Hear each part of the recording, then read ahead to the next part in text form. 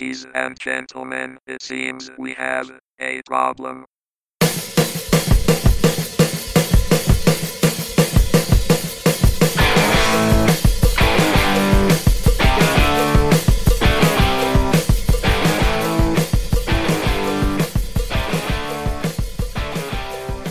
Ladies and gentlemen, boys and girls, it's Thursday and you know what that means. It's time for another episode of the TopSpeed.com podcast. TopSpeed.com is your internet home for all the crazy, cool, and amazing things you ever want to see that are automotive-based. If it has an engine and wheels, we like to talk about it. Hello, everyone. I am Christian Moe. I'd like to welcome you today. As always, we are joined by our editor-in-chief, Justin Coupler. Justin, say hello to all these lovely people. How you guys doing today? Back from vacation? Yes, I made it back. You're just lucky we let you back. Leaving us for vacation. I don't care if you're the boss. You're lucky somehow. Anyways, joining me and Justin again is Mr. Mark McNabb. Say hello, Mr. Mark. How's it going, guys? Mr. Mark is going to sound a little frumpy today. He's got a bit of an earache, so we're all going to be really, really loud to annoy him. Yeah, they were making fun of me earlier. They were like, "Oh, you can't complain now, huh?" Yeah, I can. I've got complaints. And you should have heard him. Should have heard him before we started. It's a big old waff fest. World's smallest violin playing. No cares given. All right. Well, we're going to jump right into it, but first things I want to say is thank you guys again for listening, and don't forget we're on iTunes. Please, if you really, really love us, go over there, hit that little button to leave us a little review, click the stars. That's all you have to do. Just go to iTunes and click the stars, and we have a rating. We really appreciate it. If you want to leave us a full written review, that's super awesome. I promise you we'll all read all of them. So go ahead, check that out. Don't forget iTunes, yay. Go Apple. Yeah, well, iTunes, yay. But we're going to jump right into it with the weekly wheels this week. I don't have a weekly wheels unless you want to hear me talk about some of the old things that lay half decrepit in my driveway. But Mark and Justin have a few things to talk about, and we're going to start with Mark because he has something very big and very expensive. I do, and I have my paperwork here for it too. I was driving the 2014 Chevy Silverado High Country 1500. I love this truck. I was really sad to see it go. I was almost sad to get it in my driveway because I knew that I would miss it a week later. Yeah, 6.2 liter V8. I mean, this thing is a hoss. It's the same motor that basically is in the Corvette. Minor a few differences, but four-wheel drive, had the locking differential, had every option except for the sunroof and navigation, but it still had the big touchscreen and everything. I really enjoyed driving it. It drove a lot smaller than I figured it would. The high hood was a little, I guess, distracting when like tight maneuvers and stuff, but the mirrors and the open visibility in the back and everything lended itself pretty well to a decent driving experience around town. Was that one the long bed? No, it was a standard bed, so it was a little bit shorter, yeah. And it had the backup camera and the park sensors and stuff, and so it was quite easy to maneuver. Okay, yeah, the 2500 GMC HD that they brought me a couple years back was a long bed. Four-door long bed, that thing was awful to try and park anywhere. Yeah, I mean, you know, this truck was still a handful in a parking lot. Or trying to maneuver in a tighter spot. The turning radius, it was adequate, but the length of it was just gargantuan, you know. It did come with a park sensors on the front, too, that you could kind of see how close you are to the bush or the parking barrier or whatever you're pulling up to. So that made it really nice. Oh, yeah, I never pulled into anywhere. I backed into everywhere. That was the funniest thing, is where I used to work at this hospital, I would back into the space, and the parking lot was, like, built up, so on the back of it was a very steep drop-off. So I back it up until the back tires hit the curb, and the truck hung out, like, 3 feet over that, and it was still about a foot into the parking lane. Wow. Farther than all the other cars. It was wonderful. That's a big truck. You had the four-wheel drive version, right? I assume. Yeah. Did you get a chance to take it off-road, Mark? I did, sort of. I found just a deep sand pit and just kind of Not really.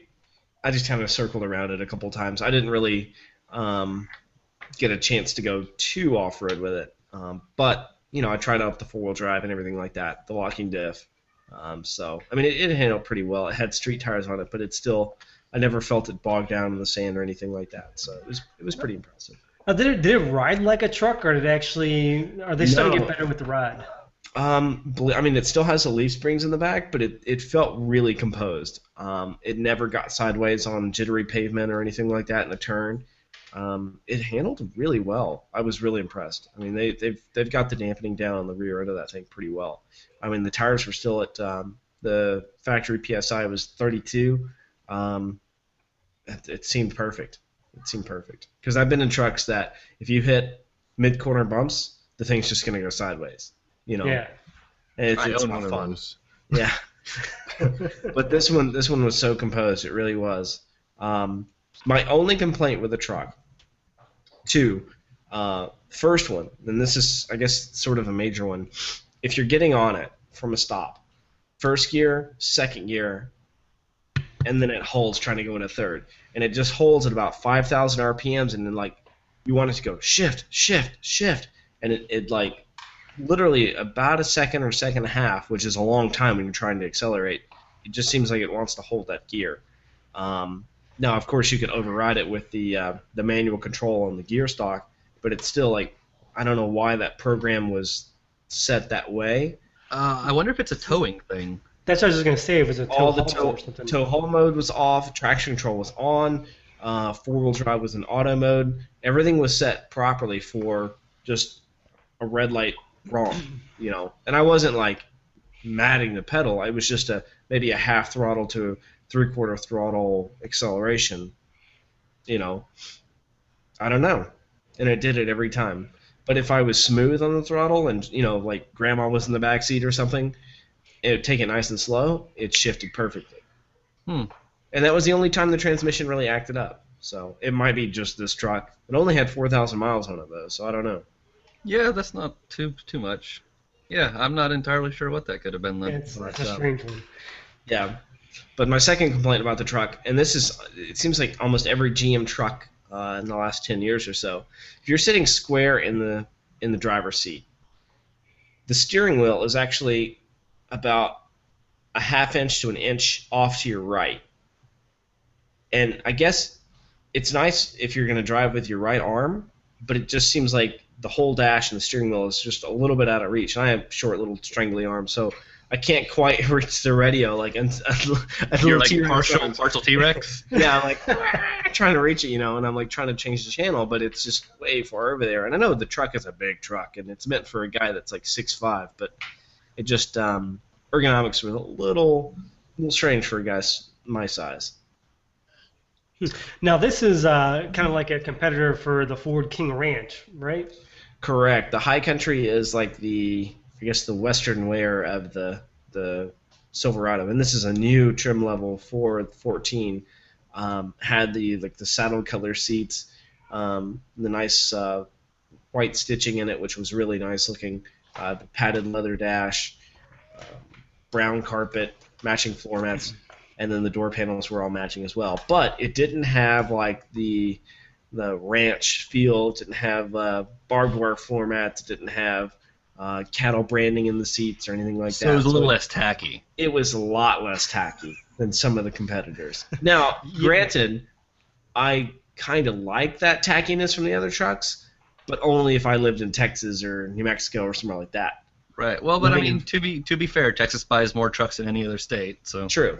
But I mean, thinking if I lived where I live in Central Florida, I'm not going to be rolling around in a Ram Lariat Longhorn with these big chrome belt buckle badges, Yeah, it's a little awkward. Yeah, I think it's cool that Chevy or that GM brought this truck to Chevy because before there was no really high trim Silverado. If you wanted to get a luxury truck, you were stuck with GMC and the Denali. Denali, yeah. Mm-hmm. Which the Denali is basically the same truck, but the Denali trim is more Escalade than King Ranch. Yeah. So. So yeah, I haven't seen the High Country yet, but I'd be interested to take a look at the inside one and see what they've done different from the Denali's, because I've been in a lot of the GMC Denali line. Yeah. So. Basically, I think it's pretty much the same. The leather feels really good. Everything it's really high quality. The fit and finish is really on par. I mean, it's a truck, but sticker for this thing, $52,000. That's actually a little better than I expected. Well, but you said it doesn't have the sunroof for the navigation, right? Yeah. Well, I mean, the navigation I looked up on the Build Your Own on Chevy's website. It's only like the screen that I have is included, which carries like a $700 price. If I got the navigation, it would be like a $900 additional price. So, I mean, when you're spending $52,000, why not get the turbo navigation? Which, I mean, you could always use OnStar, but I would rather see the map on my screen. I've never used OnStar. My sister uses it religiously, and she loves it. She'll take it over her Garmin any day. Well, every time I get a GM vehicle, I never think about hitting that little blue button until it leaves, and I go, oh, I should hit the little blue button. Yeah, I didn't think about it until after it left, too. I was like, I should have tried that. But I have family members that have a late model Chevy Traverse that has that same system.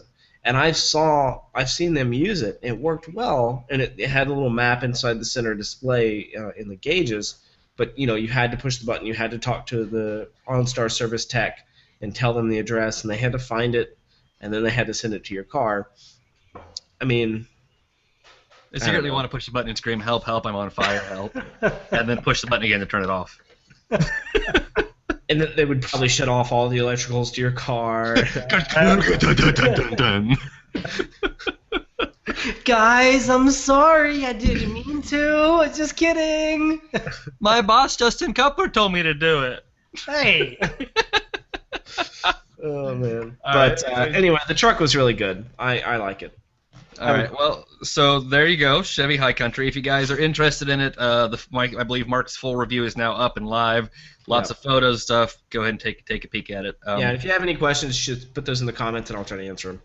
See, there you go, because we're awesome people like that. I'm a nice guy like that. Moving on, we have something that's less awesome, but probably more interesting to 99% of people. Justin was driving a new Accord. Yes, I got a crack at the 2014 Honda Accord Touring, which is the top of the line model, just a step above the EXL. And a few weeks ago, before I went on my wonderful, wonderful, hard-working vacation, I talked about the Acura TL and kind of compared the two. And this thing blew the TL away, which is kind of weird because the TL is a luxury model and blah, blah, blah. But this thing had every single option I could ever want on a midsize sub-luxury sedan. And you had leather interior, rear view camera, I think it was a 12-speaker sound system. It even had this cool little thing where when you put your right turn signal on, I think it was, the screen, half the screen turned into like a blind spot monitor. So you could actually see what was in your blind spot when you're making a right-hand turn. That was kind of neat. The leather was great. I was really shocked with how comfortable it was, because typically Hondas and other Japanese imports with their leather is a little bit off. I know years back my mom had a loaded out Honda Accord Coupe, and the leather always got real sticky and hot, and you just kind of stuck to it in the summertime. This is actually really... Oh, yeah, it was wonderful. Nothing like peeling your skin off of leather. Yeah. Ugh, never mind. Okay. That right there is why I love cloth seats. Like, everyone's like, why did you get cloth? I'm like, because leather's terrible. Yeah, especially down here in Florida, I had a car with black leather, and it sits out in the sun. You get in, you're like, ah, as you're sitting down. Today on Third Degree Burns. Yes. But back to this car, the rear seat's plenty spacey. The engine's not overly powerful. It's just under 280 horsepower. It's like 276 horsepower. But it really, yeah, 3.5 V6. But it really gets up and goes. It's tuned well. The transmission shifts just at the right point, so it accelerates nice and quickly. The ride is excellent. Still on this old 5-speed tranny, right? Yeah, it's still the old 5-speed by my knowledge. I have to recheck my specs. It's a solid model there. I mean, that's a good gearbox. Yeah, it's been around forever, and it works. I mean, why change? Just like the 3.5, it's been around forever. Why change? It works. It's got plenty of get up. The only issue I really had with it is in the corners. It was a pig. Big, heavy sedan, a lot of body roll, very soft suspension, but that soft suspension also got you a really, really nice ride and very little noise in the cabin. So overall, it's a real good buy for someone that's not looking for a BMW or Mercedes but still wants all the features. It came in at about, I think it was $33,000 fully loaded. That's not that terrible, actually. No, it's really not. It's lower than the Acura TL. So you're getting all these features, but you're not getting the badge, of course. But who needs a badge if you're just A lot of Joe? people. A lot of people. But People. the average Joe, though, they're not going to care whether it has a Honda or a BMW badge on it. You know, they're going to say, well, this has more features than that. So for the average family, it's a great buy. Even the base level Accord's not bad. I think it bases at about $23,000 if I'm not mistaken. Yeah, I think like 23.6 or so. Yeah, even that's not bad, but this one was an excellent buy for the price, I think. Well, so there you go. If you are married and you have 2.2 kids and you're looking for a new sedan, Justin suggests the Honda Accord. I've actually always kind of been a fan of the Accord in general. It's always one of those cars. It's not the best. It's not the sportiest. It's not the most comfortable.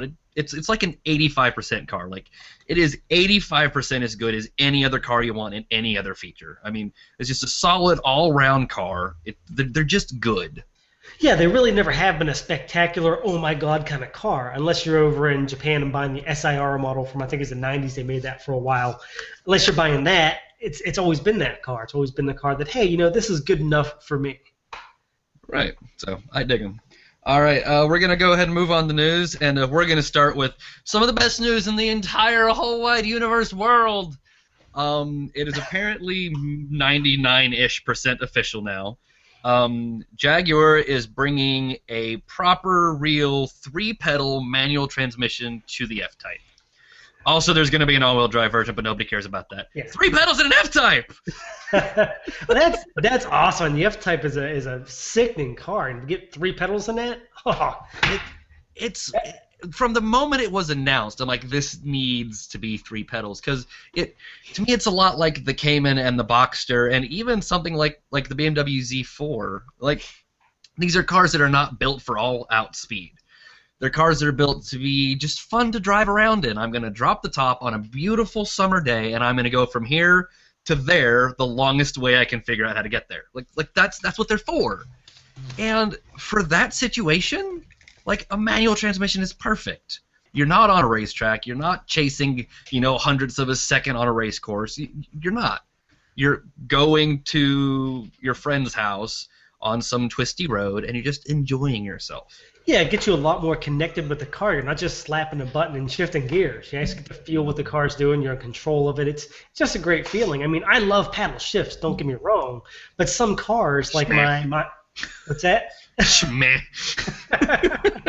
Some cars, a paddle shift is great. You have a big monster car, you may not want to shift the gears because you might, spin the back end out. But on most cars like this, yeah, you want to be able to run through the gears. And, hitting a corner, you want to downshift into the corners without just slapping a button. You want to control the revs and so forth. So I see your point there, and it's an awesome addition to this car, I think. Yeah, I'm really interested to see what the take rate is going to be. Chances are it's not going to be that great, but I'm really hoping, because, I mean, some cars, like, I think right now the take rate on the Corvette for the manual is like 48%.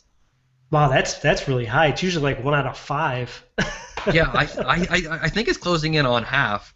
And then with the new Golf, Volkswagen has announced that the manual transmission is sticking in the new Golf, and they're expecting like a 25% take rate there. So, I mean, it's nice to see some of these cars still have a generous take rate for a 3-pedal manual. And I'm really going to be excited to see what the numbers are for this thing in like a year or so, or a year after it comes out, to see what those numbers are. Yeah. I think if Jag can stick like a 15% take rate, it'll be worth the money for them to keep doing it. And I think they're gonna go beyond 15%. This is a manual transmission kind of car. I mean, this is just like the Corvette. People want a manual in it. That's why you get 47%. The problem is how many people who already have an F-Type are going to trade it in to buy one with a manual, because a lot of people that wanted an F-Type already have an F-Type. But the thing is, some people may have turned away from the F-Type because they don't want a paddle shift. So when they offer, they may take that car, they went and bought the had the manual and said, you know what, I'm going to trade this in and move up to the F-Type. Some of these people to buy these cars had the money just to go, hey, you know what, I'm going to trade this in. No, I lose 15 grand on it, but I want the manual. Yeah, and think about this too, Christian. You know, if I bought an F-Type, I would have bought it when it came out. Now the manual is not going to be out for another 6 months, a year. Yeah, its numbers are iffy, but yeah. Time to trade in, get you a newer car. Yeah, that could be a 2-year cycle. I know my parents were for a long time. Yeah, well, I mean, if I guess if you bought it when it first came out, if you're one of the lucky few, you are at 2 years. You might be interested in upgrading to a slightly newer model if it's got some new features or a little more power or something. Yeah, I'm sure they're gonna add some other stuff in there that's going to entice people to trade in their automatic model dual clutch model for a manual. So I'm sure there's going to be something else mixed in there. It's not even a dual clutch. It's just a standard 8-speed auto. I'm sorry. It's the same ZF box they put in everything. Oh wow. Okay. Well then, I'm sure they're going to add something in there that's going to entice people to change. They're going to swap something up a little bit just to make it a little bit better. Yeah. I had one of those in the Durango. Yeah. I do wonder if they're going to spread it through the whole model range, though. Because part of me says they're not going to. I think every Roadster is going to get it. I really don't think they're going to give the F-Type Coupe R the manual. Really? I mean, because that goes back to the whole thing of, that one is borderline race car. Like that's kind of what you get that one for. And so I could see them not putting the manual in that one. But again, the only transmission it has now is a standard 8-speed auto, so some track day guys might be more interested in a row your own than the 8-speed. Yeah, I think they'd be interested in having and rowing their own. I think that 8-speed is kind of the sore spot for them. If it's purely that close to a race car, that has to be a sore spot for those guys. Yeah, but I mean, to me, like I said, I think the biggest fit for that for the manual is like the V6S Roadster. Mid-range, 370-ish horsepower, no top, like that right there is just screaming clutch pedal. I'm just imagining an F-Type Roadster going down the road, clutch pedal! Sorry, I just had that. No, I want to do that now. And it's like, yeah, you're driving, and hit your button, and it goes, no clutch pedal. All right. Anyways, let's move on to something else that is also super fun and super sexy and makes me super excited. I believe it's Justin here wants to talk to us about some new spy shots we just got of the world's best car ever. Oh, dude. Okay. A new racy Cayman.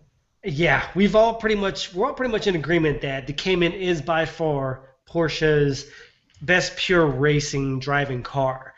The mid-engine rear-wheel drive setup is just awesome for the turns, but they always limited it to keep it below the Porsche 911. They've always kind of sandbagged it a bit. And there's been some rumors about a GT4 or whatever the name's going to be model coming out, a little bit more power, some more handling goodies, some brakes, but it's always been just kind of a rumor. Well, our spy guys managed to pick up a one out testing out in Germany that has the classic GT3 type styling, big rear wing, carbon ceramic brakes, kind of a GTS-like body kit, and they're pegging this as the GT4. We don't know if it's going to be called that, but that's what everybody's assuming it's going to be. And we're talking, some of the estimates are 400-plus horsepower. That sounds so good. Yes, which is putting the 911, the base 911, it's exceeding that by, I think 50 horsepower. And it's coming up on the Cayman S, or not Cayman S, the Carrera S. So we're talking about a car that's going to rival the 911 within Porsche's own lineup. So this not only is great news for all of us enthusiasts that get to see a Cayman GT4 that's as faster than a Porsche 911 with that mid-mount engine and rear-wheel drive, but this also is good news for the 911 because this means Porsche is not just going to sit back and say, well, okay, we'll let this cannibalize the 911. This means they're going to obviously push the 911 even further. And some people, there are rumors about the hybrid 911 with 700 horsepower and pushing a Turbo S up over 600 and things like that. So, and this is all good news for the entire Porsche lineup, from the Cayman fan to 911 fan. And then this also kind of gives us a bit of a idea of what are they going to do with the Boxster now. Might they have a GT4 Boxster? Is that possibly in the future? That'd be cool. There's all kinds of stuff that this can stem. I mean, this is just making us run wild right now. Well, I mean, I talked about something like this a little bit when we had the announcement for the Cayman GTS, and that was my whole thought is hopefully Porsche is finally letting the Cayman grow a bit, and because there's nothing wrong with having a lower tier car that's better than a top tier car as long as it's like the top of the model range. And I talked about the Corvette ZL or the Camaro ZL1 or what is it? Yeah, the ZL1 and the Corvette. Like the Camaro ZL1 is more expensive and faster, but you still have the Corvette because they're different cars for different people. And the 911 is always going to be the 911. It's got that special characteristic. It's got that look. It's got the rear seats. There are a lot of people that want a 911 for a 911, and I don't think it's going to be terrible to have a base 911 that's slightly cheaper than the top end of the Cayman lineup. I really don't think that's going to cause many issues. Yeah, and that does open up more performance room for them to push the 911 farther. Yeah, and also they're, like you said, they're completely different cars. You're talking a rear engine car versus a mid-engine car. It's huge differences there. I mean, a mid-engine car handles better. It has much different driving dynamics than a rear engine car. So yeah, you have two separate cars, no rear seats. So yeah, there's plenty of segregation there and plenty of room for a higher output Cayman GT4 that beats the base Porsche 911. But yeah, the big thing is they're going to possibly push the 911 further now. Yay! and everybody wins. And readers have brought up, what about the Boxster GT4? Are they going to do this with a convertible version too, which I think would be awesome too? I don't think they will though. Yeah. I don't know, because so far it's been pretty much tit for tat with the Cayman and the Boxster. Yeah, but the GT3 of the 911 doesn't have any convertible version of it either. Right, that is true. Yeah, the GT3 911 is purely like race spec. There's no back seats. It's got a roll cage in it. Like that sort of stuff is what they do to the GT3. So seeing them move that to the Cayman makes sense. I don't see them doing something kind of like that with the Boxster. Now they may give us a Boxster with that same engine, but I think it'll be like a really high-end, kind of like the Boxster Spider was, really low volume, specialized, sort of not really a top-on-it kind of car, not really a racing pedigree sort of monster like the GT3 and this Cayman GT4 might be. Yeah, that would make more sense. Good point. Look at me making sense! Let's just hope this car doesn't burst into flames every time you drive. Oh, my God. But either way... Womp, womp, womp. Either way, this is extremely exciting, and props to Porsche for even thinking about this. So it's definitely big excitement, and thank you, Volkswagen, by the way. Yeah. Thank you, VW and Porsche. So lots of great new cars coming out, but unfortunately, every time we have a great car, eventually that great car needs to die, and it's a sad day. But we have a little bit of news about one of our favorite cars dying, and that is the Cadillac CTS-V. Currently, the current model is going to be dead. It'll be back in about a year or so, but the current model is dead. And to celebrate, GM has made a very special edition version of it, and I think Mark wants to talk to us about that. I do. It's pretty cool. I'm not gonna lie. Yeah, it's 6.2 liters of awesomeness. It's supercharged too. God, that LSA motor, 556 horsepower. It's basically the same motor. It's got a different supercharger on it, but it's basically the same motor that came in the C6 ZR1 and then the Chevy Camaro ZL1. So it's just, man, it's awesome. Let's see what the horsepower spec on it is. I can't 556. Yeah, there you go. Maybe I shouldn't be the one talking about it. But PSV fans. Yeah. But oh my gosh, dude, rear-wheel drive. It has 3 pedals on it. You can get the manual or the automatic if you want. But there's that's Grandma's car. But they're spicing it up a little bit for the last model you run. What they're gonna do, and it's basically the CTS is an all-new car for 2014, the base one. The CTS-V, on the other hand, is going to continue in the old body style, and that's what we're talking about here. They're going to spice that up for the last run, basically, and it's going to be very low volume as well. I think they're only doing 500. 500. Yeah, 500 of them total. So, I mean, if you want one, they're probably already sold. But they're so cheap. yeah, I know, right? For the amount of engine that you're getting, I mean, the car it has a magnetic ride control and everything too. It is a ZR1. Like, it's a ZR1 with better interior, and it's $40,000 cheaper. Yeah. I'm telling you guys, I am not feeling well today. I cannot find the price at all. It's the price I don't think is out yet, but we're pegging it around $65,000. Yeah. Okay. So for $70,000, you can get basically a Camaro ZR1 or a Corvette ZR1 that is a Cadillac. I mean, what's not to like about that? It's just an amazing car. But go ahead. The only downside to this whole thing is the limited nature of it. Dealerships are probably going to start jacking up the price of that silly dealer amended price.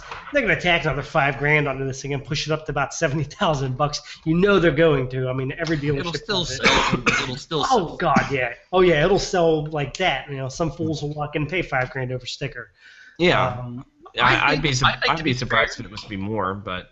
Like I said, I think to be fair, Cadillac could have charged $75,000 or $80,000 for this car and it would have sold. Oh yeah, from the get-go, the CTS-V has just been an amazing car. I've always been a massive fan of this thing ever since it came out. It came out like 2000, a year after the CTS. 2006. No. 2009 was the first year for the for the newest CTS. one. So 2010 would be the first year. Yeah. Okay. I thought it came right after the CTS first debuted. Well, but there was the new one in 2010. Oh yeah. I'm sorry. Yeah. Yeah. Okay. There was an old CTS-V, but that one wasn't. Yeah, that one just used a normal Corvette engine. Just normal one. I had forgotten about that one, yeah. But this one, like I said, they are going to doll it up a little bit. It's going to strictly come with an ebony interior with matching stitching or contrast stitching, midnight spackle wood trim that was previously offered on the black or the diamond black edition. So they're kind of taking like the limited edition from before and making that standard on this. But of course, it's only limited to 500 cars anyway. So right. It's exclusive. That was my first experience with really powerful, really fast cars. Was a Black Edition CTS-V wagon. Oh, that car literally changed my life. It's just got to be amazing. I can't imagine a better car. A CTS-V wagon. No, seriously, like words cannot express it. It is the perfect car. Well, except for the fuel economy. I'll get to that in a second. It doesn't even matter. It wasn't brought to me. It was a friend of mine had it, and unfortunately I didn't get to drive it. I only got to sit in it. But sitting in this thing changed my life. We took it down to the airstrip when it used to be open, and it would break free hitting third gear. It would bark catching third, and it was almost the same size as my Subaru Outback. But it had slightly more rear legroom and slightly less space in the trunk. Yeah. But otherwise, it's a Subaru Outback-sized car with 556 horsepower, a manual transmission, and wood and leather everywhere.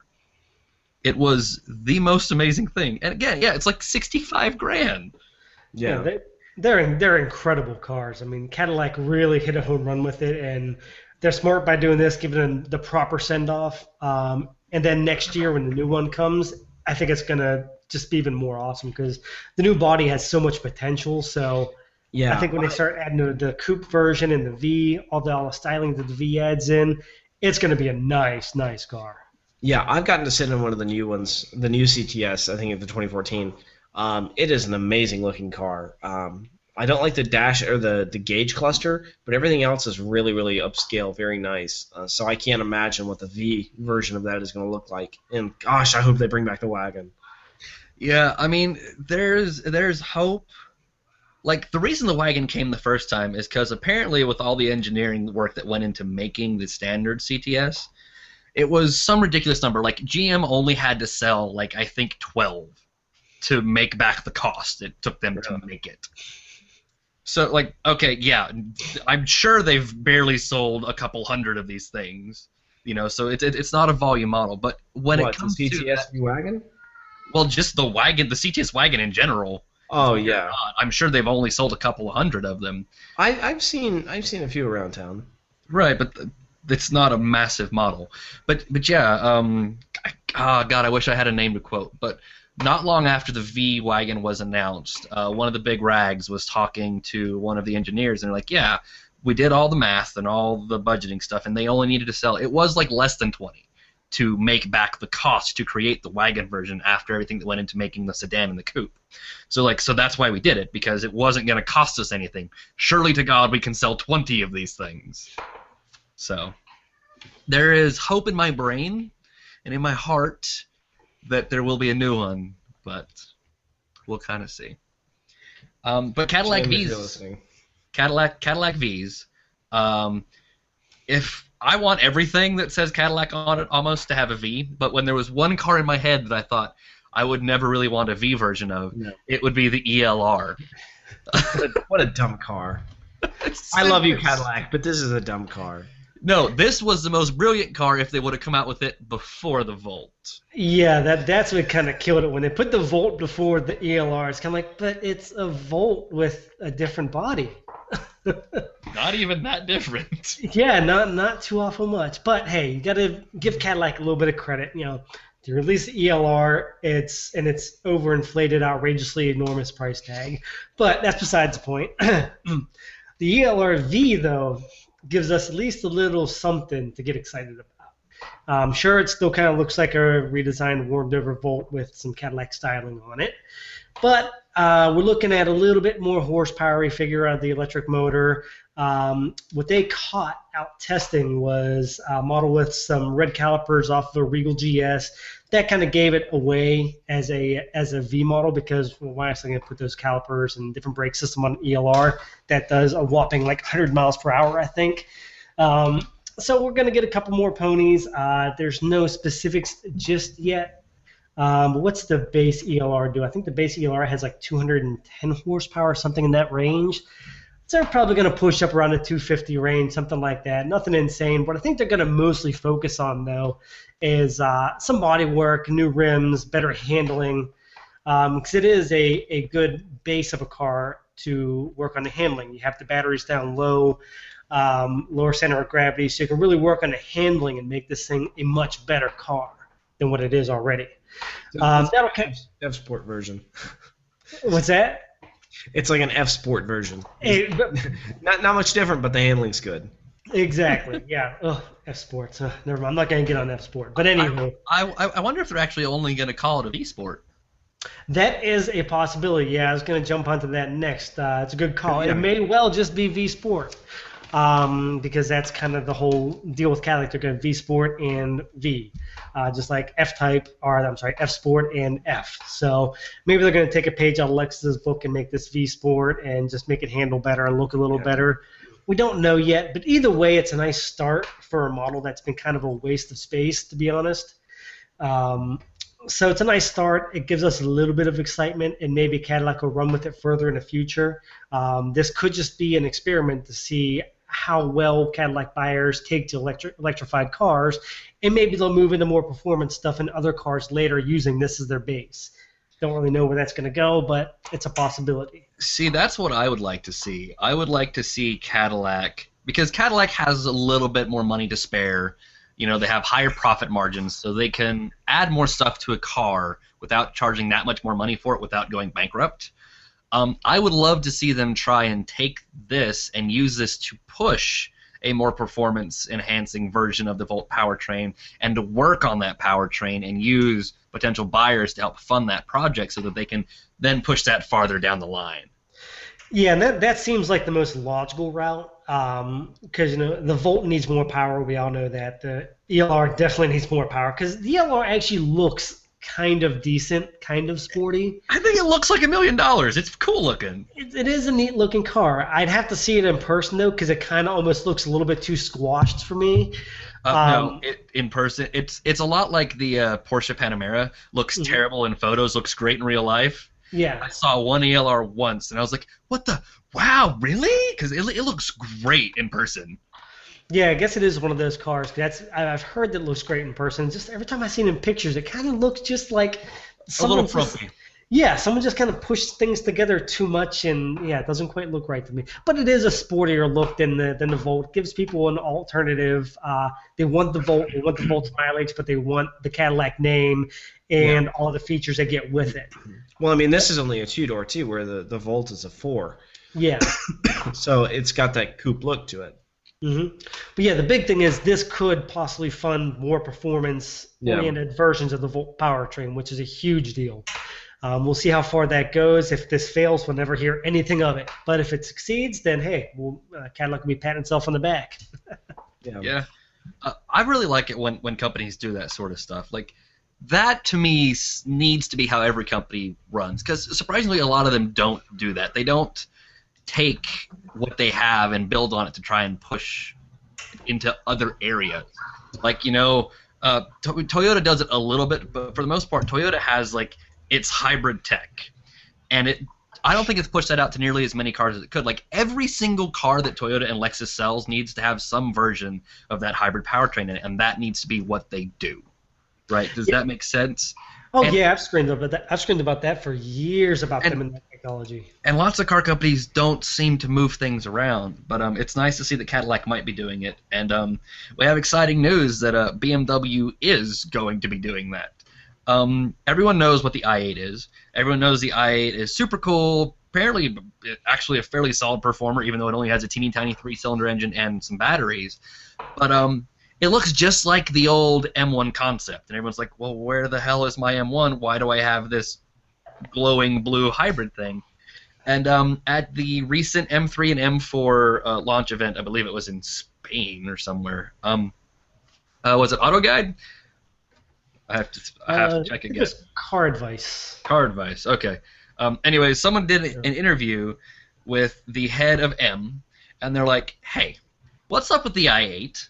And is there ever going to be a chance that some of this i8 stuff can turn into some M stuff, like maybe an M1?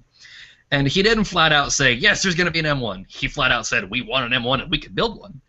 But what he said is they will be moving all of that technology and stuff that they've learned over. For me, the biggest advancement in what BMW is doing with their i-Series has nothing to do with hybridization. It has to do with mass production carbon fiber. Yeah. So you can take a car that looks like the i8, which looks like what an M1 should look like, and it's made almost purely of carbon fiber, so it weighs about as much as my muddy boot does. If you take something that weighs about as much as a big muddy boot, and then you take maybe, let's say, the V12 out of the 7 Series and a small hybrid motor, and you put that together, BMW now instantly has a McLaren P1 fighter, or a LaFerrari fighter, or a whatever they want to fighter. And that, I think, is the coolest thing in the world, that BMW has now said, and like the M division has told you, like, we will do this. I-Series technology will make it into M. And then they said the other way around. Some of the M stuff that we develop will make it into the I-Series. So BMW is using all of its resources to take a car that looks like $1 million, and hopefully they're going to make it go 1,000,000 miles an hour. And then they're going to take all the 1,000,000-mile-an-hour handling bits and put them back on the other cars. It's going to be, like, amazing. So much sharing going on in BMW, huh? But see, the thing with the i8, though, is they keep going back and forth and back and forth. It's, yes, there's going to be M. No, there's not going to be M. Okay, we're going to share some M. Okay, no, we're not. Okay, we're going to give it some i8 to the M, but, well, maybe we won't. They're kind of him-hawing around about it, honestly. So we've done reports where they've said there's no way it's ever going to happen. Well, they've said there's no way they're going to make an M1 again, and that's gone back and forth. Yeah, but there's no reason that BMW can't take all of the carbon fiber manufacturing knowledge it's gained from the i lineup and move it into the rest of its cars. I mean, all the M cars already use carbon fiber. If you get an M3 or an M6, whatever, they have carbon fiber roofs and carbon fiber body panels. Yeah. They're already playing with carbon. But now they've proved that they can mass produce carbon fiber tubs, which is what an F1 car has, which is what the McLaren P1 has, like a carbon fiber monocoque. They've done that now in mass-produced cars.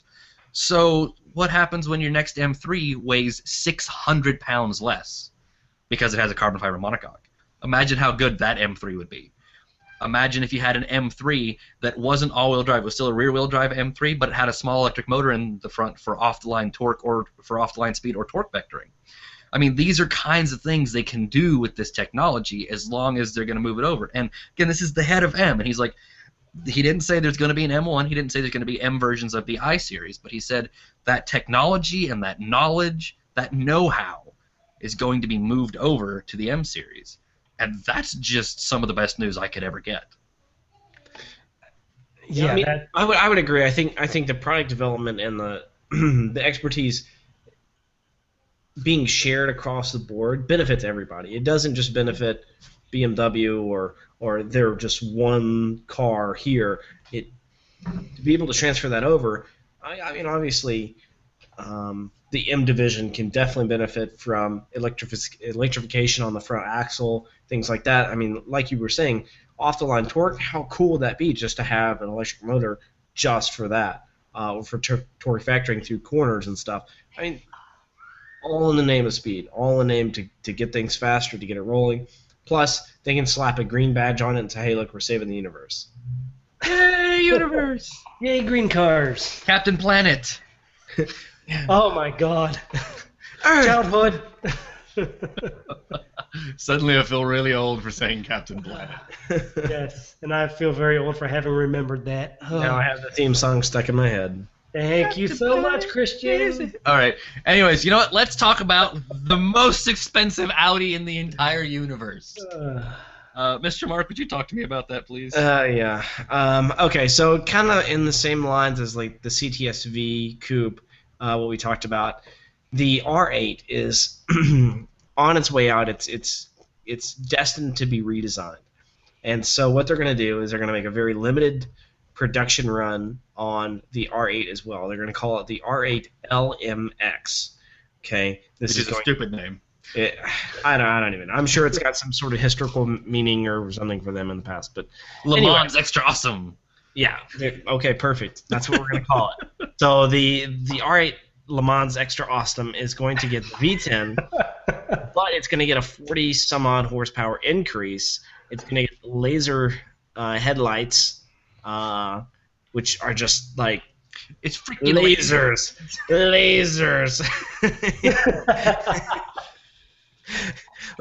And it is going to cost $1 million. Not quite that much, but close. Close. Not well, really. It's not close, but for an R8, it's a lot of money. Yeah, it's especially since it's on its way out. But yeah, 45 extra horsepower, 8 more pound-feet of torque.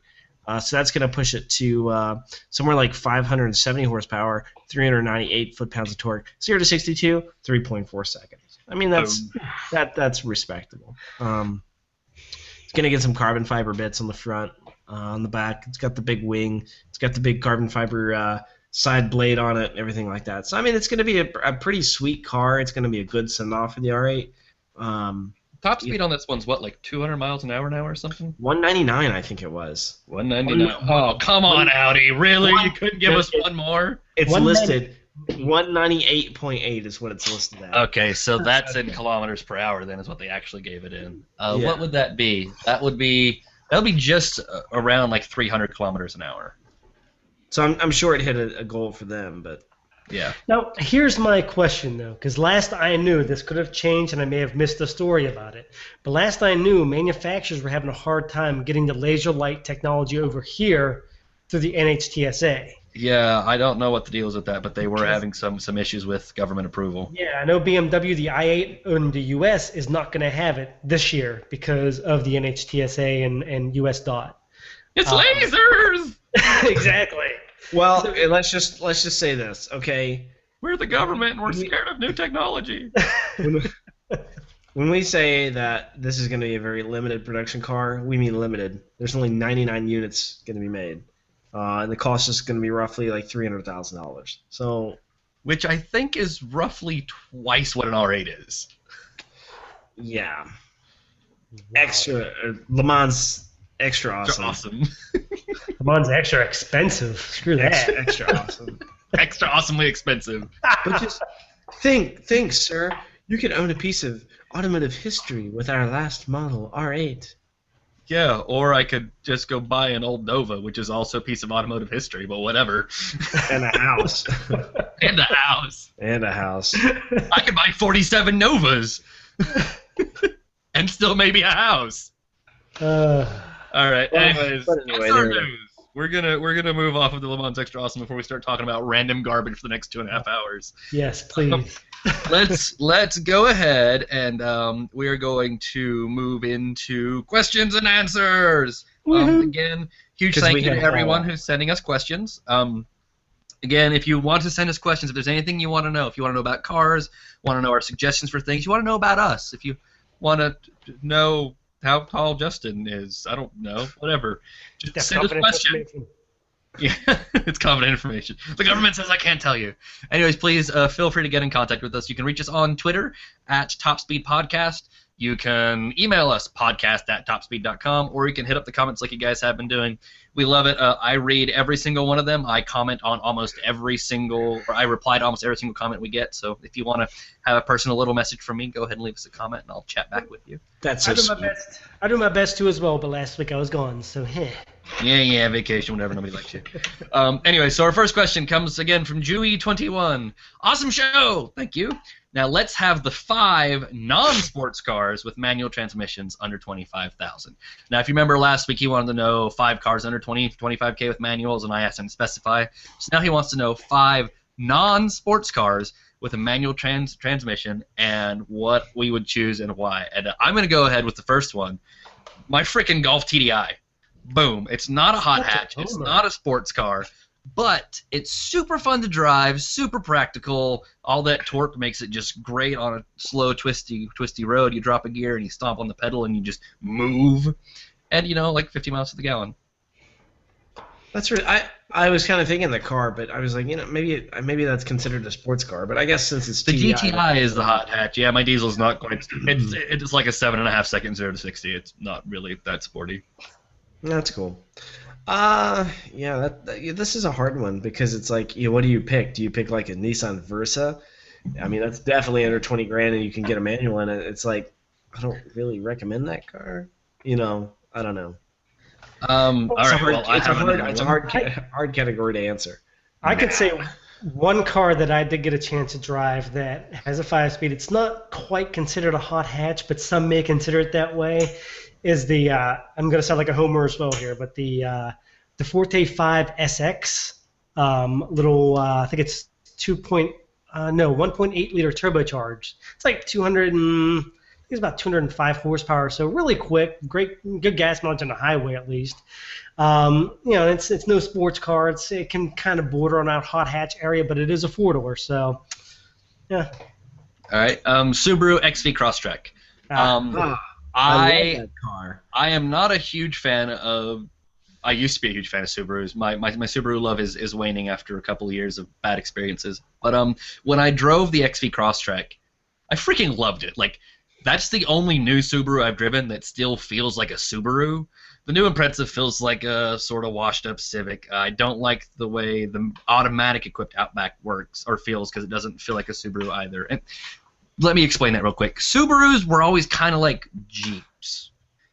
Not that they feel like a Jeep, but that they feel like nothing else on the road because they always had that weird, funky, super old school, all the time, all-wheel drive system. They rode and they drove and they handled a very specific way. Subarus feel only like Subarus. Now that they've moved over to this new disconnecting, torque vectoring, usually front-wheel drive system, it feels just like any other normal car for most of Subaru's stuff. If you get a manual transmission in the Outback or the XV Crosstrek, though, you get the old-school, all-time, all-wheel drive system, and they feel like old Subarus again. And the XV Crosstrek is the perfect size. It's got the same ground clearance as a Wrangler Sport. It's like 8.8 inches or something ridiculous like that. It is just a funky little chunky off-road monster, and it's amazing. Everyone should go buy one. I like that car a lot, and I'm glad to hear that you drove it and that you really liked it. So that's comforting to me because I was really wanting to like that car very much. I was super worried about it because I hated the Impreza so much, and it's Impreza based. It feels entirely different. It's awesome. Yeah, well that's good to know. So that's 3 cars. We need 2 more. Oh, man, I'm drawing a complete blank here. 5. I guess I'm the only one that cares about 3 pedals in this group. Fiat 500 convertible. Terrible, terrible, terrible car. Super cool looking. I think you fun to drive. need to hand your man card over on that one. No. Like, it is a terrible car. It is so underpowered. Like, literally, I had to squeal tires, like hitting the rev limiter in first gear, to do a rolling start on a steep hill. That low powered. But because of that, everywhere you go, you are like hitting the rev limiter. Like, oh, You're like 10 tenths. 10 Yeah. tenths going to get the mill. Woo! Basically, like seriously, everywhere you go, the car, and the tires are like super thin, and it understeers like a pig everywhere you go. So the tires are constantly squealing, and it's just that's it. You are going 25 miles an hour to church, hitting the rev limiter, squealing around every corner. That's what it is. And because it has that sort of half-assed convertible top, that's not really a convertible top. I hate that top. I love it because you can raise and lower it up to 60 miles an hour.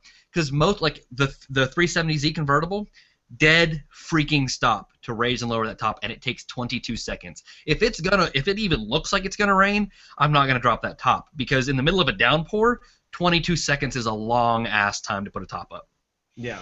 But with that Fiat, you could do it while you're moving on the highway. Like 60 miles an hour. If you're on the interstate, you slow down just slightly. You're still going faster than all the semi-trucks, and you can raise and lower your top. It's freaking brilliant. It's a terrible car. The interior is shit. It's way too expensive. But for something stupid to have fun with no roof, it's awesome. And this doesn't fit into our category because it's a hot hatch, but you can get the Abarth version of that. All that noise. I still have an issue with that top. That's more of like a glorified cheapskate. It's a target. Moonroof. It's a target. I mean, it goes all the way back behind the rear seat, so calling it a moonroof or calling it a target top is a little weird. But yeah, you still have the sides. So Yeah, I mean, calling convertible's weird too. but it's more convertible than it is target top because you have so a T-top or a moonroof or even a target top. There is more roof than there is open space when you're done. This does not have that. There's way less roof than anything else. Yeah. It's definitely not a T-top. But yeah, no, it's definitely not a T-top. It's not a T-top. That would be hilarious. The T-top C, and it just has two little panels that go. All right, can you guys give me one more car? We need one more. Oh, one more manual non-sports car. Nissan Versa. Fine, I said it. There you go. Okay, one that's not terrible.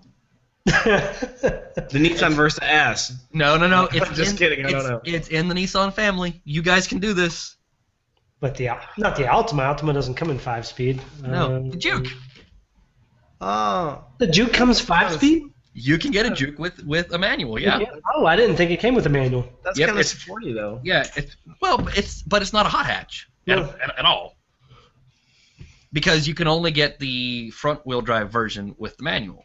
No all-wheel drive. You can't get the Nismo one with the manual, I don't think. It's just like 180 horsepower out of that little tiny 1.6 turbo. Fun, funky little car. Looks interesting as hell. I think it's ugly, but a lot of people like it. Yeah, there you go. Handles semi-decently. The engine's a peach. That little 1.6 is a pretty nice little engine. So there you go. So we got 500 convertible, which is terrible but awesome. We have the Juke, which looks terrible but is awesome. We have my Golf TDI, which is just awesome in every way, and everyone should buy 1,000 of them. We got the Kia, and then we have the XV Crosstrek from Subaru. Yeah. Love that car. There we go. Our 5 non-sports cars with a manual transmission, and they're all under 25,000. Some of them are barely. I think if you get the upgraded Outback, it's like 23.5, and the diesel Golf starts at like 24.6. Yeah, the Forte SX is pushing it too. It's like 24 and change. But so there you go. All right. My next one I really enjoy, but going for 5 is going to be kind of difficult. So we're going to just try and narrow this down and pick one apiece and then maybe grab one more after that. Witty Derek says, another entertaining podcast. Thank you, Witty Derek. And he says he loves sci-fi movies. His question for us is, what are our top 5 cars from sci-fi movies? Oof, good one. Okay, I'm going to No, the Millennium Falcon doesn't count.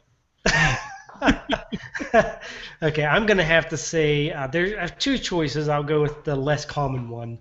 I'm gonna say the automatic driving, all computerized police cars from Demolition Man. That's a solid choice. I mean, when you run into something like the airbags or that foam that fills up the entire car and Yeah, encapsulates it's a bullet crashes it. Oh, that's awesome. That's a good choice. All right, Mr. Mark, do you have one for us? I'm gonna go. Well, it's not a movie; it's a series. I'm gonna go with Kit from Knight Rider. Okay. You know what? I'll give that sci-fi. Yeah. Yeah, that's close enough. How about you, Is there any Joseph? reason you chose? Is there any reason you chose Kit? Just because that's the first one that comes to mind, and it's got the cool little thing, and it's Mr. McFeeny doing the voiceover. I never noticed that. Holy crap, you're right. Yes. Now I have to go watch Boy Meets World and be like, it's Kit. All right, I'm going to choose another slightly obscure one here to go with this list, and that is the Probe 16, which, if you don't know what the Probe 16 is, I think they only made like 5 of them, super rare, low-volume British sports car, and it was in Clockwork Orange, which, if you've never seen that movie, probably don't, because it'll scar your brain for life, but at the same time, it's really awesome to watch, even though it's terrible to watch, if that makes any sense. Is that built off a Corvette? No, I don't think so. I think it's like a completely or mostly original car. But anyone who's seen Clockwork Orange will know what I mean by it's like the best and worst movie, and it'll mess with things, but once things are messed with, it's cool. But yeah. I'm looking at a picture of that car right now, and you win. Isn't that a super cool car? Awesome. It's so weird. Yeah, everyone, go Google right now, Probe 16. And wow, that is awesome. They run. You could buy one and you could drive it. Yeah, they have it for sale on eBay. 5. So they have one on eBay? At least I saw one. Let me pull back up again here. Might be a clone, not the original one. Could be. Let me see. That's just strange. Oh no, it's not eBay. Oh no, it's a list of known probes. Okay. There we go. So yeah, there are very few of these in existence. The one that was actually used in Clockwork Orange was featured on Top Gear a dozen years ago, it seems. Probably way back in 2005 or 6. It was one of their call-in with the number to pick a car that we're going to restore cars. It was one of those. I think it's a cool car. I'm really excited that none of you guys picked the DeLorean. Yeah, well, How did I miss that? I'm going to give you one more. It is from Back to the Future. But it's not the DeLorean. It is the Ford Probe that is in the background of Back to the Future. You have to search Ford Probe from Back to the Future, and you'll see it. It's about the only Ford Probe, because when you said Probe, I'm like, I remember another one. If you Google that, Ford Probe from Back to the Future, it is the only cool-looking probe I've ever seen in my life. Well, I'm going to have to Google that in a little bit. It's blacked out and everything? Yeah, it's all blacked out, all aerodynamic. You can barely see the wheels. The ground effects are all the way down to the ground. It's actually kind of cool looking. Back to the Future Ford Probe. Yep. Whoa! Well, look at that! Yeah, it looks like they took a regular Ford Probe and they put plastic over the wheels, and looks like a back hatch off a Corvette C4, and they just put it over the hood and the windshield. And yeah, it's super wonky. When you see it like still in a picture, you can see all the horrible bodywork, but in passing in the movie, it actually looked relatively decent. All right. That's really funny. So there we go. We actually ended up with 5 if you count the DeLorean, even though we were going to try and cut it down to 3 because I thought this would be really hard. Yay! All right. Let's see. Tunny wants to know, I have a question for you guys. If you had a $75,000 budget, what cars or car, new or used, would you buy as the only cars you could ever have from now until the end of forever? I already know my answer. Oh, I know my answer. Mine's easy. Okay, go. CTS V-Wagon. I'm going to say the new M3, because I think that comes just under 70. Oh, well, I'm going to go a completely different route from all of that, and I'm gonna buy a brand new Mark 7 Golf TDI. That'll be 25 grand. That leaves me 50 grand left over. I would also buy a Subaru Outback XT because it's a Subaru Outback with a freaking WRX engine. That's about 10 grand. So that leaves me with 40 grand. And then I would take the other 40 grand and I would spend 15 grand on a garage, and I would spend the last 15 grand on every classic car I could find.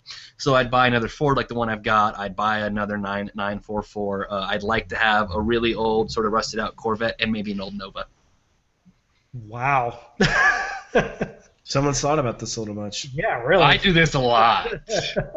Like the other day, I was reading a piece somewhere. It might have been on Jalopnik. Some guy was talking about how being a car guy sucks. Like that was pieces. Being a car guy is terrible because nobody likes you. You're boring at parties. If you have a car that's modified, every idiot with a modified car tries to race you. Like all of these things. And then at the end he's like, and how do you tell if you actually have an obsession? If anyone ever asked you if you could have your dream garage but no house, you had to live in your dream garage, would that be okay? If you have to think about it, then you don't belong here. If the only thing you ask is how small is the futon, this is where you belong. And like, I thought about that, and I'm like, I would totally be 100% fine living in a sweet-ass garage with like a mini fridge and a couch to sleep on. I would be totally okay with that. As long as I had my desk and my internet that I could do my job, 15 cars and my couch, I'm golden. I can see that. Yep. I could live with that, but I have the thing of a family following me around, so. Right. As a single guy, absolutely. No problem at all. I don't have a family. Well, I have a wife and lots of animals. But, like, if I had kids, I'd just buy the A-Team van from my garage and turn their A-Team van into a bedroom. Boom, done. All right, we have one more question, but I actually want to spend a fair amount of time on it. So, listeners, here's what we're going to do. The last question is, we have Darren007, who is asking about an entry-level performance car. He's got a small budget, 27 to 30 grand. And he wants to know what would be the top 3 cars from each of us he could get for this amount of money. But we're going to skip that for now because we're right at our hour time limit. So what I want to do is do Own, Drive, Burn, and we'll semi-officially end the show. And if you are really interested in knowing about these cars, you can stick around after that and hang out with us, and we'll go through what we think would be great performance cars in this sort of price range. All right? So that's kind of how we're going to swing this, because this is a question that deserves some time, but I don't want to make all you guys sit through it if you're done with our show. We're at our hour mark. We're trying to keep it within an hour, so that's how we're going to kind of roll things. So our Own, Drive, Burn is from the most hateful human being in the entire universe, and I hope they stub their toe. But we have to decide between a C1 Corvette, a C6 ZR1, or a brand new C7 Z06. And since the ZR1 and the Z06 are fairly specific, I'm going to go ahead and cut our C1 down to the original 1953 Corvette. All right, Justin, you can go first. Well, I would want. Oh my God. I guess I want to own the original Corvette just because they're so rare, and they weren't crappy, but they were kind of underpowered. They were V6s, and they kind of stand out. Straight six. Straight six. I'm sorry, you're right. And they just they stray from every other Corvette. Like, they're not like any other generation Corvette. You can't look at a C1 Corvette, 1953 Corvette, the original, and look at any other Corvette in the line and say, oh yeah, that's the same car. You just can't do that. But from C2 on, you can look and say it's the same car. In the drive and burn, I would want to drive, I guess, the ZR1. No. I'm going to drive the C7 Z06 just because I want to drive a Z06. Or, I'm sorry, a C7. It's just an awesome car. I want to drive it. I haven't gotten a chance to yet. And just by default, I got to burn the ZR1. As much as I hate to do it and I want to just jump off a bridge instead of burn it, I guess I have to. I'll burn it. No reason. Just I have to. Default. Yep, you have to burn one of them. Well, so that was sort of. I spent a fair bit of time thinking about this last night. I couldn't sleep last night and I was up late, so I was really putting some thought into this. And originally I was going to drive the C1, burn the ZR1, and then keep the C7. But for me, Corvettes are the reason I'm in this job now. my first, like, everyone has that moment that turned them into a car guy, and my moment was with a Corvette. It was with a C3, but that is my moment. My car life revolves around Corvettes, and that's what I want, and that's like my inner me is a little Corvette kid, and it's Genesis. It's the crazy, weird straight six. It has no roof. It has no windows. It only came with a 2-speed automatic. Like, it's the most awkward, bonkers car in the world, but I love it. It only came in red with a it only came in white with a red interior. There's only, I think, 350 of them were made. Only like 325 of them still survive, and it's not fast. It's not sporty, but I could think of nothing more awesome than, like, I just have to go to UPS to ship something, and this is what I have to go in because this is the only car I can drive for the rest of my life. You know, going to get married, like, how many people would kill to have that as their wedding car? Cans trailing behind it, you know, little just got married written on the front window or whatever. Like, everything about it just seems awesome to me. Like, every experience I've ever had in life, if I stop and think, would that experience have been better with this car? The answer is yes, and I can't quite say the same about the other two.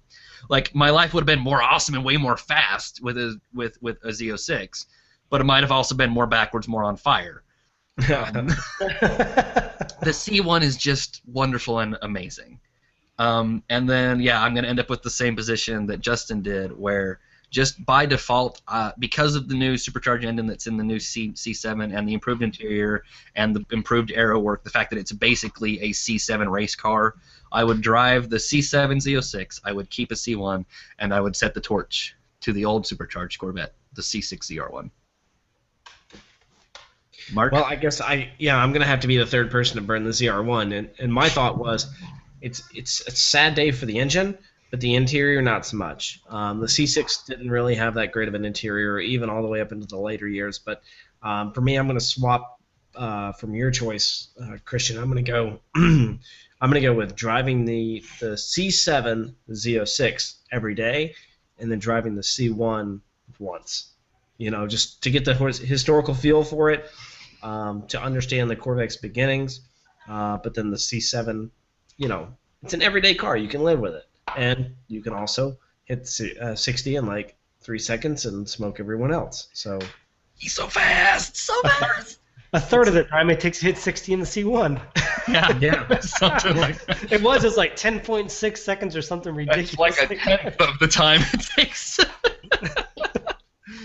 All right. Well, so again, all of you normal listeners, that's basically our show. If you're interested, stick around after the outro music, and we've got one more big question we're going to spend a little bit of time on, and that is going to be we're all going to pick a car or two for a $30,000-ish or less performance buy if you guys are looking for a new or used car. But otherwise, we thank you for listening. We really appreciate everyone coming by and listening to us chat at each other for an hour or so. If you want to get a hold of us, please, we appreciate all feedback, all questions, comments, concerns. You can reach us on Twitter at TopSpeed Podcast. You can reach us by email, podcast@topspeed.com. Or you can always hit us up in the comments on the TopSpeed website or on the YouTube video if you're watching the YouTube video. If you're watching YouTube, hi, thank you. I cleaned up the wall for you. It used to be mostly barren, and it gave me a good excuse to put up all my office stuff. Again, I'm Christian Moe. You can find me on Twitter if you want to speak to me directly at Moferd. That's Moeferd. Justin Coupler is the Car Junkie, and Mark McNabb is at Mark McNabb. We appreciate all of you guys, and we'll see you next Thursday. Don't forget, if you want to, hang around after the outro music, and we'll have a little bit of a chat for you. Thanks, guys.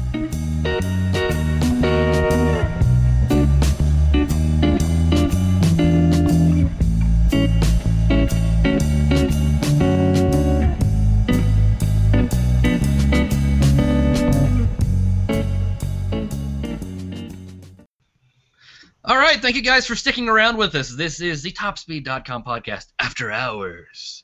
Unplugged. Get your beers. Turn on your Marvin Gaye, grab your glass of cognac, and sit back and relax with us while we spend maybe.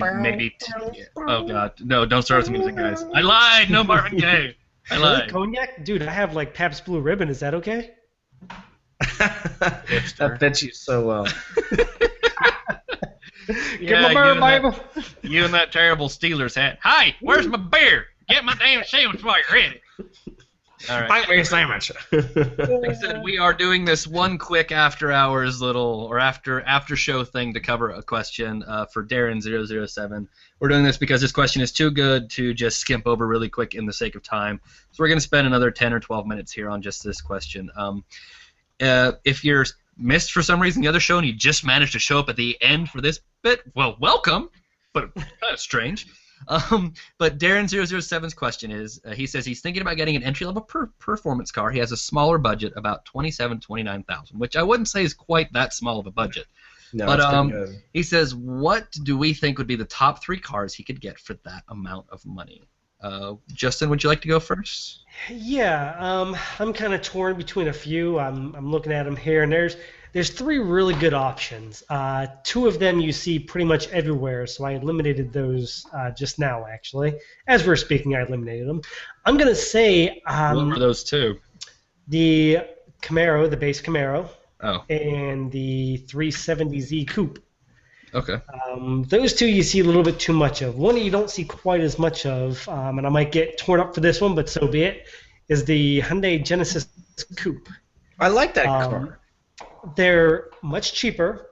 You can actually get the base Genesis Coupe 2.0T for I think $26,000. 274 horsepower, 0 to 60, and I think it's the mid 6s. I don't have the specs in front of me. And you can even bump up to say I think you can get up to the 3.8 if I'm not mistaken, and still be in that same price range. Yeah, when that car first came out, I drove one. I drove the Turbo. It was really nice. I liked it a lot. It felt really good. The size is good. And now even as Hyundai has kind of increased improved their quality of the interiors, the car is a lot better. That's a really solid choice. It really is, and I think it's a good competitor to like the BRZ or FRS.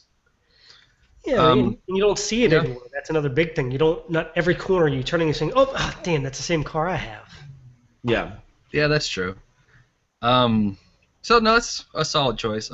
Obviously, the one everyone's going to expect to hear are Miata, BRZ, FRS. Those we're not really going to include those in this talk because, again, those are the really main, really obvious choices. One car I think people don't quite think about when they're thinking a really good performance car is actually a Mustang GT. The new one with a 5.0, you can find one, that's coming back on a lease now. It's about that time. So you've got one that's 2 or 3 years old coming back on a lease. You can get those for about $26,000. And those are actually really solid cars. It does have a live rear axle, but they handle well. They've got plenty of power, and you can get one with a 6-speed manual. And I'm sorry, those Ford, whoever designs their exhausts, they need like a Nobel Peace Prize. Those engines sound so good. Like a million. Yes. Just that 5.0 especially is such a meaty sounding engine. Yeah. But actually, if this were my money, if I actually had this money right now to go buy a car, I would be looking at one of 2 cars. I would either be looking at a nice used Boxster or at an M3.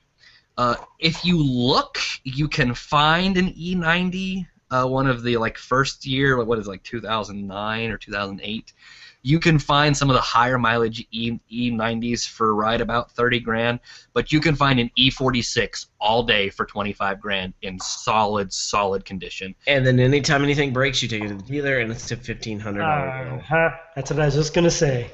Couldn't care less. E46 BMW, and actually for the Porsche, nothing will break. The Boxster and the 911 both have been rated most reliable cars by Edmunds or one of those groups many years in a row. They've won tons of those awards. They're basically bulletproof. Yes, you can't fix anything on them yourself, and that sucks, but they are basically bulletproof. So I would have no problem finding a 2004 or 2005 Boxster S for $25,000. 90,000 miles on it, I'd put another 100,000 miles on that thing easy and not really worry about anything breaking. I'd go with the 3-year-old GT. I mean, if you're going for cheapest maintenance potential costs in the end, or maybe most horsepower, you really can't beat that. But seriously, E46 M3 is an E46 M3. True. You know? I don't know. I have a serious issue with buying performance cars second or third hand. Because you don't know how bad someone flunked it. No matter how well they built that Porsche Boxster, if someone had their foot through I guess, and I can't say foot in the fan, their foot in the trunk. The frunk. Yeah, in the frunk, yeah. They had their foot in the frunk. I mean, if they had it up there all the time, it's going to break. And when you hit 100,000 miles and that Porsche Boxster breaks, you're going to be dumping, like Mark said, $1,500 on anything. And screw a BMW, that's even worse. I mean, I worked in shops. I know how much it costs to fix those things. It is outrageous. Well, but I mean, like with any used car, there has to be due diligence. The thing, now, it's going to be worse when it gets to be second or third hand. But, like, the first new owner, if you're the second owner of an E46 that's clean, because a lot of people who are not enthusiasts buy M3s because of that badge. I can, especially here in Knoxville, I can tell you, and it's going to sound sexist, but it's not meant to be, but most of them are women. There are a lot of women that have these cars because they're the pretty expensive version of the BMW and they go fast, even though they never drive them fast. That's what they want. They want that badge. They want that cachet that comes with that. And it sounds terrible, but the same thing with a Porsche Boxster. A Porsche Boxster is a girl's car, like the Miata. A lot of women buy these cars, and if you're a second owner, if you find some woman who bought a Porsche Boxster and she's had it for 5 years and she's ready to go get her new car, like that thing is not going to have been beaten. Not at all. I mean, granted, there's a good chance you might be stuck with an automatic version, but chances are that car has not been beaten on, and I think that's a pretty solid buy. I mean, yeah, I'm never going to buy anything that's been modified or lowered because you have no idea who did that, and that means that car has been beaten on. But, again, if you're a second owner, I really don't see anything too bad about it. It still scares me. I don't know. That's Just know what you're getting into going in. Speaking of knowing what you're getting into going in, I can promise you whoever owned it, this has been beaten. But for like $25,000, usually less, you could get a Rex. Like you could buy a brand new Rex for like 26, but you could buy a nice used WRX for 20, 23 grand. We're talking about like a 2013, 2012, like not very old. In fact, let's hop on eBay real quick. Right here, I've got a 2013 WRX. $20,100 is where the bid is at now. It's got 17,000 miles on it. Never mind, that one's 45 grand, but that's a special edition pumpkin orange one. But like, I mean, you can for under 30 grand, you could find low mileage WRXs like under 15,000 miles, but still under 15,000 miles have probably been beaten on. So just be careful about that. And I think this raises a whole other topic too. Searching for what car you're going to buy, that's number one. Now that you know what you're going to buy, find what breaks on it, when it breaks, and whatever car you find in the physical form, see if it's already had those repairs made. Mm-hmm. Always take a car to a mechanic. It doesn't matter if your friend owned it. Just drop it by the mechanic. Hey, Bob, take a look at it. Let me see what you think. Go into the car with him, so you're getting a fair deal.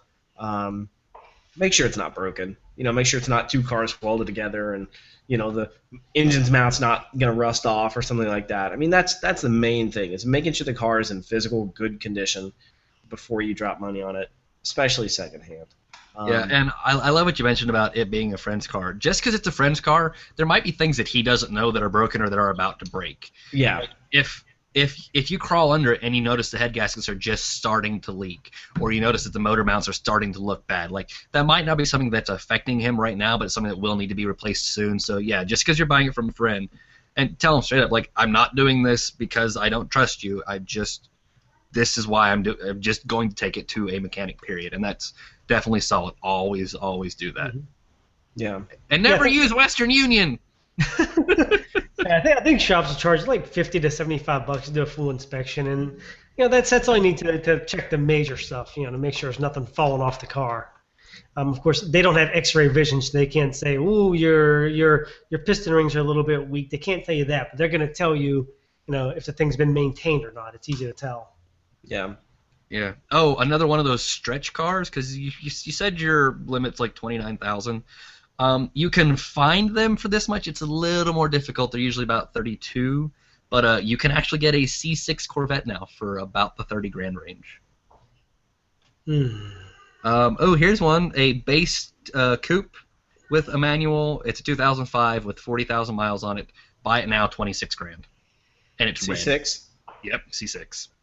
There you go. 2005 was the first year of the C6. So, I mean, if you want it, there are a lot of really good choices out there. Again, if it was my money, I would seriously be staring at a Boxster. I would be looking at a Boxster real hard.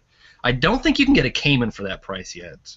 No, probably not. Which is what the Ian Bays say. Those were new in what, 2010? No, 2007 I think was the first year. 2007 or 2008. Yeah, that one's 35 grand. That one's 34 grand. Oh, hang on. There's 23,000 here. 23,000. Buy it now. On a Cayman? Yeah, 2007 with 56,000 miles. Yeah. Is it water damaged? That's what I'm looking right now. No warranty. Salvage title. I found it 2007 with only 12,000 miles on it. It's 32 or best offer. So you could maybe squeeze that down to 30. Yeah, this doesn't say there's anything wrong with it that I can see, but then again, you never know about eBay. Oh, oof, never mind. Eesh. Salvage title? Not salvage title. Looks like someone just didn't give a good damn about this car. The buttons are all worn out, and yeah, it looks like one of those cars that probably has a little bit more mileage than it actually says. And there are ways to do that. I'm not going to tell you, but yeah. This one, it says has 56,000 miles, but it probably has more like 156,000. Oh, yeah. Again, due diligence. Here's a blue one. It's in Raleigh. Uh-oh. That's only a few hours away. Nice. It's a 2007 with 45,300 miles on it. It's at a used car dealer called Camden Autosports, and they want 29,000. Buy it now, or make an offer. Let's see. It is blue exterior, gray interior. It's a manual transmission. It's a fairly base car. So it's just got the 2.7 in it. Really, the S model, especially for the Cayman, is the way to go. But this has a lot of the great options. It got the HID headlamps, the active brake differential. Solid little car, actually. It's a 5-speed manual. Oh, that's really good for 29 grand. Okay, listen here. I was trying to help you, Mr. Darren, and now you're being a jerk and making me want to buy cars. Yeah, I'm finding a bunch of Ford Mustangs here too. I found one. Buy it now for $27,900. That's 2011. It's got well, yeah. So it's hang on. 50. I just found a 2006 Cayman S, $28,900. Ooh, it's so good. It is in Ohio, Bedford, Ohio, at a used car dealership. What the hell is it doing in Ohio? I do not know, but it actually. The thing is, here's the deal: if you're willing to travel, you can get these kind of cars for cheaper up north because people can't drive them in the wintertime. Yeah. So when it comes to wintertime, they're like, crap, I got this expensive car. It's fun. I can't drive it. So then they turn around and sell them for something all-wheel drive, and they sell them for cheap. And this one looks to be in good shape. Yeah, either that or they did drive it in the winter and now it's rusted. That's the other issue you have to look out for. But this one looks like it's in good shape, 42,000 miles. Well, really, for the most part, anything made after 2000 you shouldn't have any rust issues out of. And most cars come with like 10-year rust warranties or lifetime and like 100,000 mile rust warranty. So if it has less than 100,000 miles and it's rusted, you can take it to the dealer and they will fix that for you. Yeah. It's covered under warranty. So there you go. Top tip. TopSpeed top tip. 25 grand right here for a 2011 Mustang with a V8. See, so good. So good. So many options. Now, see, he just needs to give us the money. 38,000 so we can go get the car miles. for him. 38,000. And a manual transmission. Ooh. And it's blue. Now I'm drooling. I'm staring at this Cayman S like it's a... Oh, never mind. It's just, yeah, right? Oh, so And it's good. got navigation. All right, so I'm going to be driving a Mustang. Justin's going to be driving whatever he's driving, and you're going to be driving a Boxster Or a Cayman, maybe. or a Cayman. Or I'll just stick with a Lexus in the driveway. Oh man, there's a 2002 M3. They only want 12 grand for it. It's got 80,000 miles on it. Like you could buy, okay, you're worried about the cost, right? You could buy 3 of those almost for his budget. So when the first one breaks, you just sell it to somebody fix it, and drive your second one. And as you're driving the one that's not broken, the other one sits there and things just start falling off of it. It's a donor car. No. So you sell the first one that breaks and you drive the second one. And then when the second one breaks, you sell it and you drive the third one. And then when the third one breaks, you sell it and you've got money from all 3 cars. There's more than enough to buy a 4th one. But the problem is, what happens? Well, Christian, you know what happens when you let a car sit. Well, yeah, but okay, fine. You just drive. You drive one Monday, Tuesday. Drive one Alternate. Tuesday, Wednesday. Drive one Thursday. You just Yeah, swap around it. this is my every other day car. This is my Friday car, and these are my Saturday, Sunday cars. I'm just saying. Oh, that one's 25 grand. It's only got 21,000 miles on it, and it's red. Okay, thanks, Darren 007. You now have Christian officially distracted. I am not going to get He anything. is useless for the rest of the day. He's going to be scouring eBay trying to find $10,000 M3s. Thank Or you. Craigslist. I didn't even bother looking on Craigslist yet because every time I get on Craigslist, I have killed 4 hours of my day. All right. Anyways, thank you for everyone who's tuned into our little after extra special thing. We want to thank everyone. Again, this is the TopSpeed.com podcast. We were looking for great small performance budget cars, 27 to 29,000. If you're going to buy new, there's the obvious ones of like the Miata or the FRS or the BRZ. For my money, I'd get the Miata. If you're really good at negotiating, you may be able to swing a V8 Camaro, or a V8 Mustang for that price, but it'll be iffy. For used, I would pick a nice Boxster. If you can find a Cayman, get a Cayman for that price. Preferably go with Boxster because you can get the Boxster S. Mark's choice for this would be the 5.0 Mustang GT, so 2011 or newer. And Justin, what's your final choice for us? Hyundai Genesis if you're going new. If you're going to go used, I managed to dig up that Cayman S for just under 29. All right. So there you go, Darren. Thank you for sending in the question. Thank you again, everyone else, for listening to our extra little bit. You're the cool kids, and we love you. Again, if you want to reach us or whatever, if you have a question you want us to answer, you can reach us on Twitter at TopSpeed Podcast. You can reach us on email, podcast@topspeed.com, or you can just hit us up in the comments where you guys have been. This is it. We're signing off. We will see you next Thursday. Thank you, guys. We love all of you. We'll see you next week. Peace and blessings.